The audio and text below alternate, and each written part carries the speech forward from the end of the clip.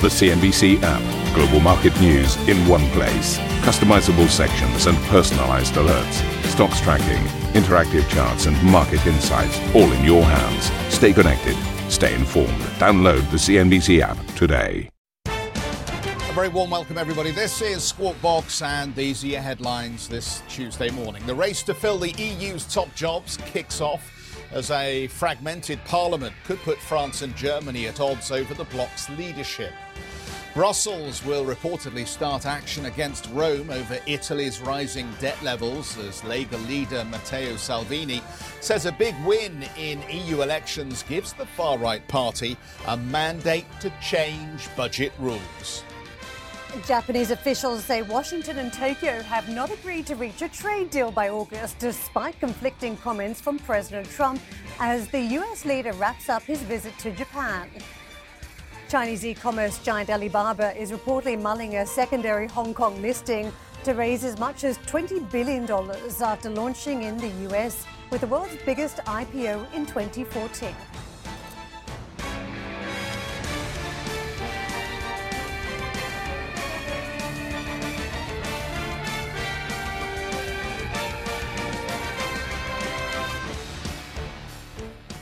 Good morning. Let me take you to some of the market action. A fairly thin trade that started off the week with the US out of action yesterday.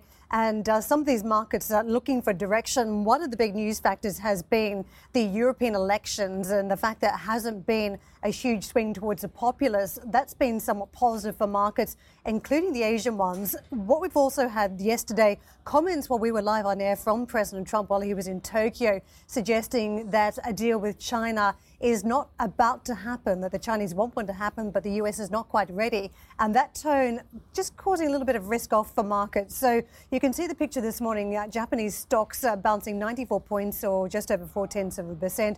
China improving and Hong Kong up about 0.5%. But all eyes really turning to what the US trading day will look like later on today. Let's take a quick look at some of those European yields. The German Bunds hit a low on the Monday session. We saw a fall into about a low of minus 0.14% is what we had on the Bund. And you can see minus 0.14 is where we sit roughly in the morning session. The 10-year Greek yield worth watching, we were perched close to that 3% mark in session, now 3.18%. A snap election has been called, but the opposition seen as somewhat market-friendly. Spanish yield tracks just over 0.81. The Italian 10-year, that's where there was a little bit more of a news event too on the back of the European parliamentary elections with Salvini bolstering his position, 2.69%. Investors watching if there's more tension in the coalition come later on this year. Dollar crosses, early morning action on the foreign exchange markets. We've got the euro dollar trading weaker, sterling also on the back foot. It's trading off the 127 handle. Again, more Brexit uncertainty and leadership battles continue. Dollar yen rates at 109.54. Dollar Swissy picking up a little bit of action as well. Can I do something really boring here? Really boring. You're just going to do the opening calls, aren't you? So I've run ahead of myself a little bit. We can take a quick look. But it does tie into this, Karen. And I sat out there opposite the Houses of Parliament yesterday. Across the 4 hours for our special programme in Europe Votes. And I had a lot of time on my own. And I had a lot of time to think about things. This is very rare, isn't it? Yeah, and don't worry, you're not going to get some pouring out of my heart and life confession here going on. But we've only got 3 hours today, Joe. I know. Not enough. Let's have the other hour as well. But I'm just thinking about the way that the markets are responding to news and events. And to me, it just feels a bit complacent. So I sort of looked at where we are. OK, you could hear the huge sigh of relief coming out of Brussels. Even I, standing on the banks of the Thames, could hear the sigh of relief around the EU election result. And then I kind of sat back and I thought, well, hang on, you haven't resolved the row with the Italian government. There is going to be a spat over the budget. You haven't resolved the issue with Mr. Macron and the resistance he has to his reform programme. Germany, well, goodness knows, there's still this drift and we're waiting to see what AKK brings after Angela Merkel. The UK, we still are in some kind of purdah some hell reserved for uncertainty, because we don't know what the new leader of the Conservative Party is actually going to mean for the road to travel down towards Brexit. So I'm thinking, what did we actually resolve, apart from getting over the hurdle of the vote itself? What did we actually resolve? Well, the news flow to me is a little bit like it could have been worse when it comes to Europe. When it comes to the United States, it could be better.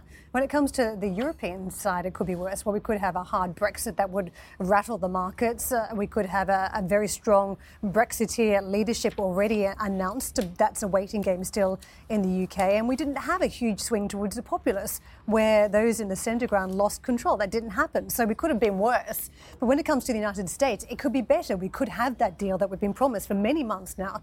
And the signals that, again, came through yesterday from Trump is effectively that the deal is not going to happen in the imminent future, despite the market pushing many of these numbers high. And we saw that on the Dow, the S&P, the NASDAQ and individual parts of the market, that there's been this enormous optimism. So what have we got? It's muddling in the middle. So positive and negativity almost needs to come together where there's not much of a trading pattern to take place anyway. Muddling in the middle. It's about right. We'll come back. We'll talk about Trump and Japan as well, because I'm confused. I mean, Trump said there was going to be a deal by August, and the Japanese are now saying there isn't. But let's save that chat, and we'll come back to it, because we're very much focused on the EU. So the next big hurdle, I guess, is who gets the top jobs in the EU. The French President, Emmanuel Macron, and Spain's acting Prime Minister, Pedro Sanchez, have said the top jobs in Europe must reflect the results of the parliamentary elections. The two leaders met in Paris last night to talk about the outcome of the EU vote. Mr. Macron also held a call with his German counterpart, Angela Merkel, about how the post of European Commission President should be decided. Well, let's get out to Sylvia in Brussels. And Sylvia, again, we're talking about muddying the waters. If in reality they now look to select these candidates based on the election result, we're going to get a slightly different direction of travel, it seems to me, policy-wise. Well, it's really early to tell, Jeff. And the reason is because these European elections, as you mentioned, led to a fragmented European Parliament. So there's no clear party that has won these European elections. And as a result, it's really difficult to foresee if one of these politicians that the parties put forward to be the next president of the European Commission will actually get this job. But today we will have the first official discussion among the 28 European leaders, and perhaps we'll get a bit more color on how they're going to decide these 4 top jobs. Let me remind our viewers that Europe needs a new president of the Commission, but also of the European Council, of the European Parliament, as well as of the European Central Bank. And in these discussions that are starting officially here today, the leaders will try to strike a balance between gender, nationality and political affiliation. But there is a sense of urgency, Jeff. Different European leaders have said that they need to conclude this process as soon as possible. And one of those leaders was Chancellor Merkel. We heard from her yesterday saying that the sooner these decisions are taken, the better for the EU. Both parties, the CDU, the CSU and the SPD, stand by the system of a leading candidate, and we will introduce this position. The European Council will take the result of the vote into account, as is stated in the Lisbon Treaty. We want to find a solution as soon as possible, as the European Parliament will meet at the beginning of July, and it would be good if we have a proposal from the European Council, so that positions can be quickly filled after that. One thing is clear, we need to be capable of acting in the EU, and the sooner we have the decision, the better it is for the future, even if the new Commission only takes office later. So the aim is to conclude this process on June 20th. That's when the leaders will gather once again here in Brussels for a summit. And the hope is that they will be able to announce these names on that date. But I have to say that according to a European official, the discussion here tonight will only be between the 28 heads of state. There will be no advisors in the room. And that's perhaps it's to avoid any names from being leaked to the press. The big elephant in these discussions, though, is indeed a Brexit. Prime Minister Theresa May is scheduled to meet the other 28 leaders. At the moment, UK is still a full member of the EU, so the representative of the United Kingdom, in this case Theresa May, has a say in these discussions. However, having spoken with different officials from different capitals, the feeling is that Theresa May should abstain from having a strong say in these decisions. Later on, I'll be interviewing one of the vice presidents of the European Commission, Valdis Dombrovskis, and I'll be discussing this and as well the result of the European elections with him later today. Terrific, Sylvia. Thank you very much indeed for that. And we're looking forward to that interview to come. Let's move on. Italian yields rose and bank stocks fell on reports the European Commission is set to take disciplinary action against Italy over its rising debt levels. According to multiple reports this morning, Brussels is likely to take steps against Rome, including a potential fine for breaking EU budget rules. The Commission is due to issue reports on member countries' public finances on June the 5th. Speaking following the EU election result, Lega leader and Italian Deputy Prime Minister Matteo Salvini said his party's victory is a mandate to change Brussels' budget rules. Behind me is the established and definitive result that you can analyse and that allows me as Secretary of the League to maintain the commitment made with the Italian people, to change the balance in Europe and to change European budgetary policies. It's even more important that should another polite letter be coming, of which I can't wait to know the contents, we will respond with the same politeness on the basis of popular consensus, saying that European insecurity and unemployment closed yesterday for us and another season has begun. Well, let's pick up with Elias Haddad, Senior Currency Strategist for Commonwealth Bank of Australia. Good morning, Elias. Welcome very much to the programme. Let's just follow on from that lead.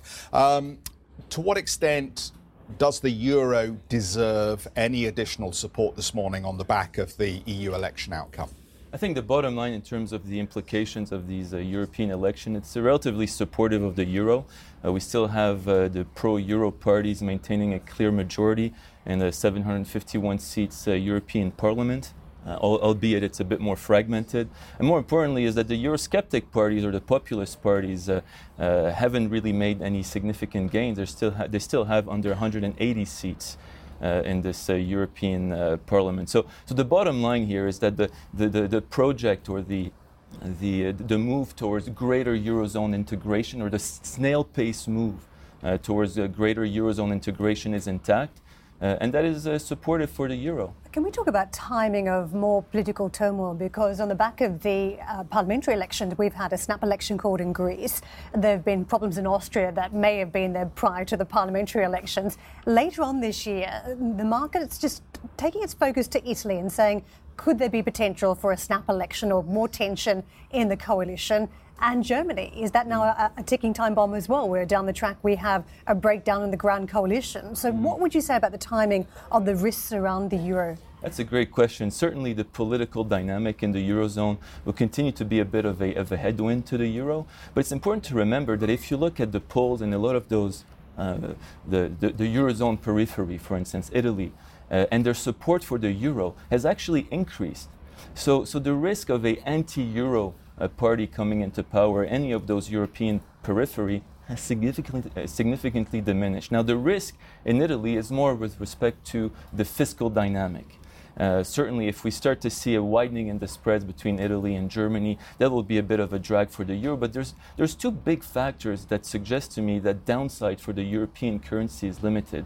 Number one, the Eurozone has a fairly favorable balance of payments backdrop. We've got a current account surplus in excess of 2% of GDP, and that is a pretty big underpinning factor here for the euro. And secondly, the euro exchange rate is undervalued. It's cheap based on relative measures of prices, whether you look at from consumer prices, unit labor costs, or the GDP deflator for that matter. So for these two reasons, I think the downside for the euro is limited despite the political uncertainty in the Eurozone. There are two other issues here that it seems to me are relevant. One is the growth profile of Europe at the moment, which is rather lackluster. And the second one is, who is the new ECB boss?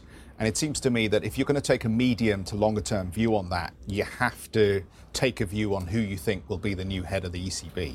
I think certainly, yeah, that's a fact. But at this stage, it's difficult to say who will be the next leader. But more importantly, I think you were bang on there. It's the lackluster and the disappointing Eurozone growth prospect that is preventing the euro from edging higher. Now, our base case scenario is for the euro to trade higher towards 120 over the next 12 months. And one of the big reasons supporting our view is the fact that we could probably start to see some positive Eurozone economic surprises over the next 12 months. I want to bring trade into the debate around Europe. We're going to talk trade more broadly in a moment, but when it comes to Europe, what flashed up in some of the analysis yesterday is that there is pretty common accord now in European Parliament with the pro-European parties, except on trade. That in the past the Greens have voted against some of their allies in Parliament on the trade issue, and the discussions begin with the United States. Where can we see that dialogue going? If the Greens push back on environmental issues, does that mean a more hardline approach then from President Trump, which we've seen in other situations? So is that a potential threat? Yeah, I mean, right now, I think the tension between the US and the Eurozone and Europe generally on the trade front has been put on ice for the next 6 months.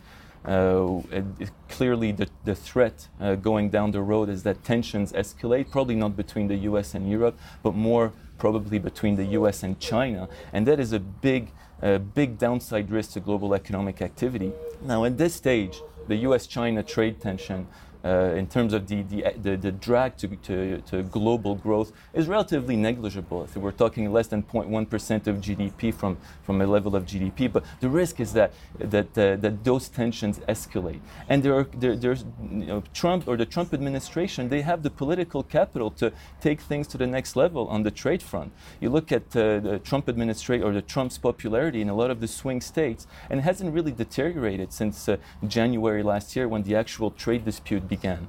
And you look at at Americans' view with respect to how fair or unfair China's policies, the trade policies are towards the U.S. And across the political spectrum in the U.S., most Americans, by significant margin, believe that China's trade policies towards the U.S. are unfair. Elias, we'll come back. We'll pick up in a moment on the dollar.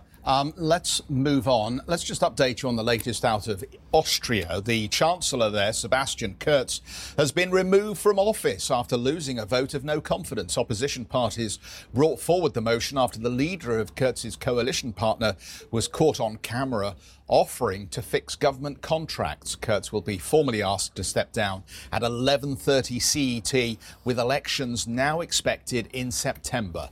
Still to come, in spite of what President Trump has tweeted, there is no timetable. Japan's economy minister has played down hopes of a trade deal with the US as the president dined with the emperor. And if you just can't get enough of Squawk Box, be sure to tune into our very own podcast. Head to cnbc.com, Apple Podcasts, Spotify, or wherever you get your podcast to have a listen and download today's episode. For our listeners out there, stick around for some more.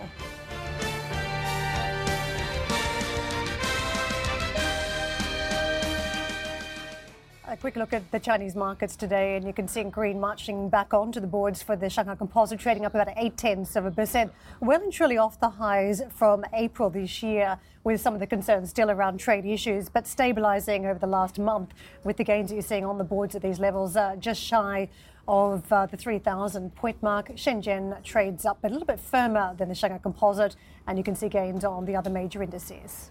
Alibaba, this is big news. The company is reportedly considering a secondary listing in Hong Kong to raise $20 billion. According to multiple reports, the deal would take place in the second half of the year, giving the tech giant fresh capital to invest in tech. Alibaba raised a record $25 billion in its IPO on the New York Stock Exchange in 2014.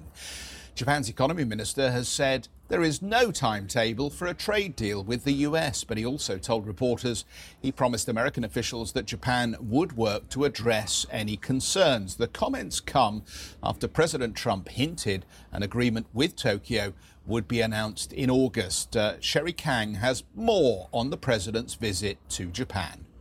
It was an opportunity for President Trump to address his domestic audience as the United States Commander-in-Chief while marking his Memorial Day holiday here in Japan on a state visit. He paid a visit to a U.S. naval base near Tokyo, and while he's addressing American soldiers, he used that opportunity to highlight the military solidarity with Japan. Take a listen.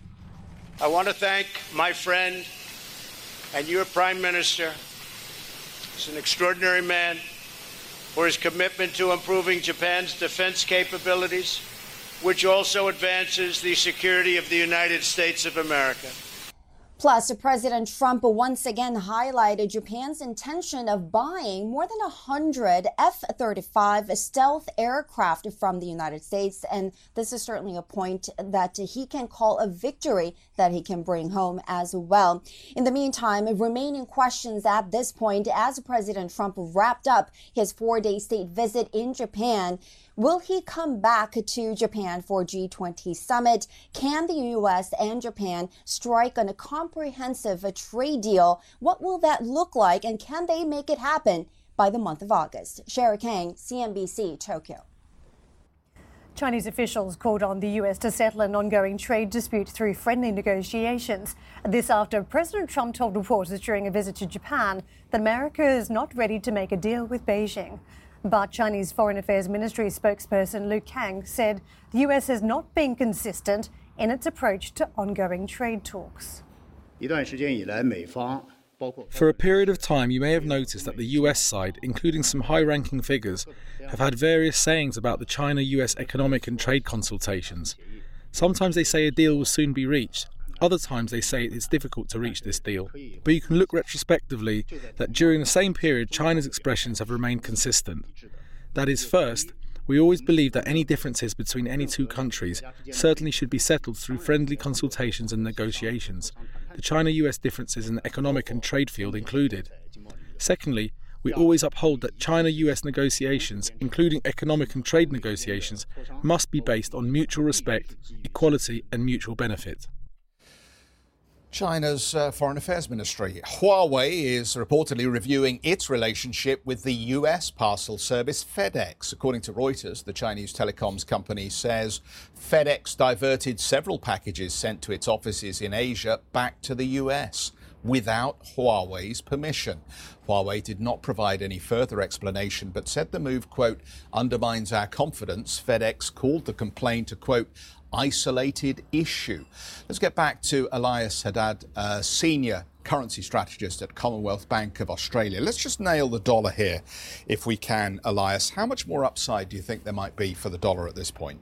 I think in the near term, the US dollar will remain firm against most major currencies, probably less so against the Japanese yen or the Swiss franc, as these trade tensions or the risk of trade tensions heightened, because that's a big downside risk to global economic activity. But US dollar strength will be limited and probably contained. And the big reason is that you look at Fed funds futures, and they're pricing in roughly 50 basis points of rate cuts over the next 12 months. That's roughly in line with our view.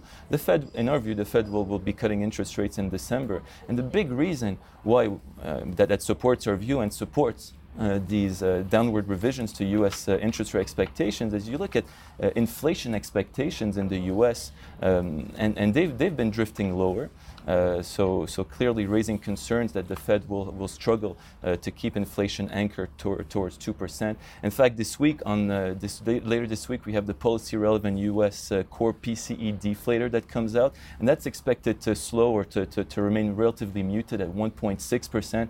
So for these reasons, it's unlikely you'll see a material upward revisions to rate expectations in favor of the dollar, and that will keep the dollar strength contained. Can I test the theory around potential Sure. for a rate cut? Because if you look at where some of the assumptions are around growth in the States, if you get a deal done with China, you've got the other deals in place, the USMCA, you might have a US growth rate that gets lifted close to the 4%. The administration's been targeting those sort of levels. In that context, if there is a trade deal, aren't those assumptions of a rate cut just going to simply disappear? I would say so, yeah. I think if we do have some kind of trade deal, if any of those, the downside risks to global economic activity dissipate, then certainly the risk of a Fed rate cut would diminish. But it's not just about the trade, the trade issue in the U.S. One of the reasons behind the expectations for rate cut, but it's because U.S. inflation is muted. And also, if you look at the signals from the yield curve in the U.S., it's pointing towards softer U.S. economic activity, regardless of whether you're going to have a trade deal between the U.S. and China. So for these reasons, yes, the risk, if we do have a trade deal, the risk of a rate cut in the U.S. would diminish, but there will still be a clear and present danger, in our view, over the next 12 months. Thank you for listening to Squawk Box Europe Express. For more market-moving news, you can head to cnbc.com. Or join us again on this show with Jeff Cutmore, Steve Sedgwick and Karen Cho, weekdays on CNBC.